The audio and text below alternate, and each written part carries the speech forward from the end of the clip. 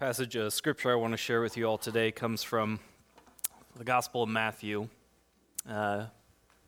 chapter 11, beginning in verse 2. It says this. It says, when John, being John the Baptist, who was in prison, heard about the deeds of the Messiah, he sent his disciples to ask him, "Are you the one who is to come, or should we expect someone else?" Jesus replied, "Go back and report to John what you hear and see. The blind receive sight, the lame walk, those who have leprosy are cleansed, the deaf hear, the dead are raised, and the good news is proclaimed to the poor. Blessed is anyone who does not stumble on account of me." So John the Baptist, who was once so certain about this Jesus, who boldly announced the ministry of Jesus along the riverbanks of Jordan, is now questioning the ministry of Jesus. You see, John's no longer out in the wilderness running around wild. He's now locked in a prison cell because he stood up to the evil King Herod. And so now he's been waiting patiently for the Messiah. But that certainty that he once had, it's not so clear anymore. Are you the one who is to come? Or should we expect someone else? It's one of those "I thought you were gonna" statements. You've heard those before. I thought you were gonna. So what happened with John? I mean, did he lose faith? Did he question Jesus? Did he no longer believe that Jesus was the one that he and all of Israel had been hoping and longing for all of these years? I don't believe that the answer is no to either one of those questions, but instead, John is wrestling something that each and every one of us wrestle with as long as we walk with God. It's discouragement. Discouragement happens when there's a gap between our expectations and our experience, our expectations and our reality. When we have these expectations that are not met because reality is different from what we had hoped for originally. When your test results are not what you had hoped for. When your new job was not what you had expected it to be. When your children don't do what you had hoped that they would do. When your picture of life turns out not the way that you had envisioned it when you first started painting it. Discouragement. It's that gap that we find ourselves in. That gap between what we expect and what we experience. And the way that this story ends with John the Baptist is not the way that we would expect it to end or what we would hope for it to end like. We would expect a fleet of angels to come into John's prison cell and bust open the doors with a hallelujah chorus, and John walks off and he keeps proclaiming the good news of Jesus. But instead, the way this story ends just a few chapters later is that John's head is severed and served on a platter at a dance party. It's a hard story. But sometimes hard times need hard stories. And we find the good in them. Are you the one who is to come? Or should we expect someone else? See, I don't know about you, but I think that's often the question that we ask ourselves from our own prison cells. That confine us to a limited understanding of who God is. Are you the one who is to come, or should we keep waiting? Should we expect someone else? It's that question that we ask from our own jail cells that block our view from the concrete walls that are built to divide us with hatred and injustice. It's discouragement, forcing us into that gap. And discouragement can wreck your faith easily. I know that you all have had these conversations before where they start off, I thought you were gonna. Those kind of conversations where there's a gap between expectations and experience. I thought the church was. I thought Christianity was. I thought Christ was. And it's easy to become discouraged when you are the one who sets the expectations for what you think church, Christianity, Christ ought to do. It's easy to become discouraged. But also discouragement can also lead to a breakthrough in our faith. Discouragement can also build up our faith. It's just the harder work because it calls us to get over our own expectations and see the reality for something that might be good or perhaps even better than what we initially expected it to be. You see, John had these expectations of who this Jesus was. He had known John throughout his whole life. They were cousins.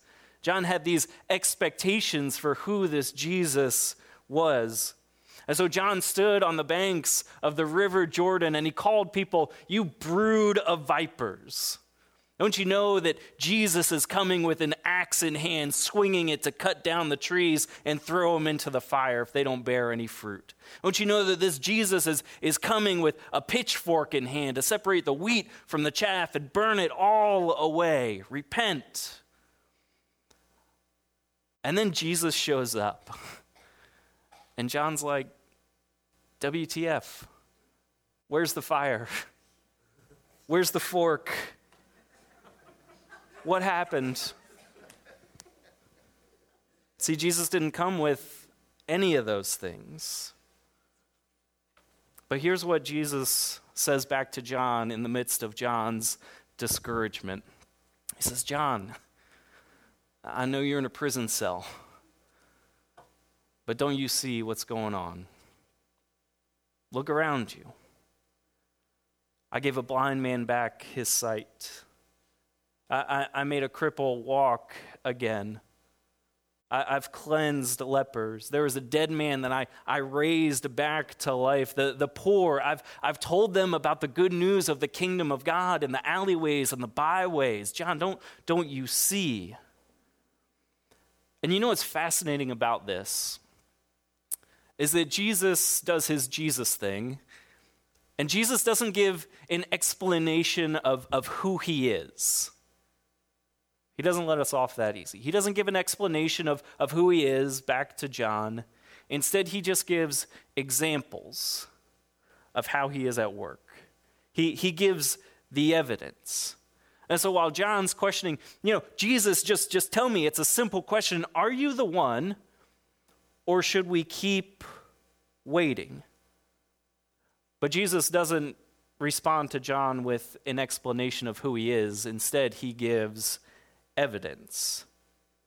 And it's as if to say to John, and maybe perhaps to all of us, it's as if to say to John, "Here, John, here's all the evidence. I'll lay it all out there for you. You make up your own mind. But I'll tell you that the hurting, that the poor, the disenfranchised, the marginalized, they know that I have come for them, that they've found hope, peace, and joy in me." And so, John, the question for you now is, who do you say that I am? John had a choice to make. Was this the one? And it's the choice that we have to make too. We too at times might feel stuck in that gap between our expectations of Jesus and our experience.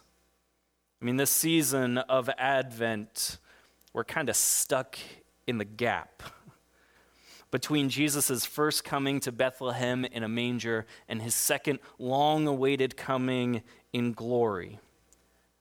And we might find ourselves discouraged. Discouraged by our own selves. Man, that's easy to do this Christmas season. We might find ourselves discouraged by the church, let's be honest. We might find ourselves discouraged by the world, discouraged by all the injustices that are still present, all the pain that is still palpable, all the sin that is still felt, all the darkness that is still present. And we may even feel discouraged by God. While we're sitting here in the gap. And in that time, we ask that same question that John asked. Is this the one? Is this the one that I've been waiting for? And that's the question that I can't wrap up nicely with a Christmas bow for you. It's a question that you got to wrestle with God for. But we have that simple, that ancient, and that desperate prayer that is also on all of our lips. It's just, come, Lord Jesus, come. And so, God, I pray this morning that you would come and be Emmanuel to us, that you would be God with us. Lord, for whatever questions that we have in our own hearts, whatever doubts, whatever uncomfortableness,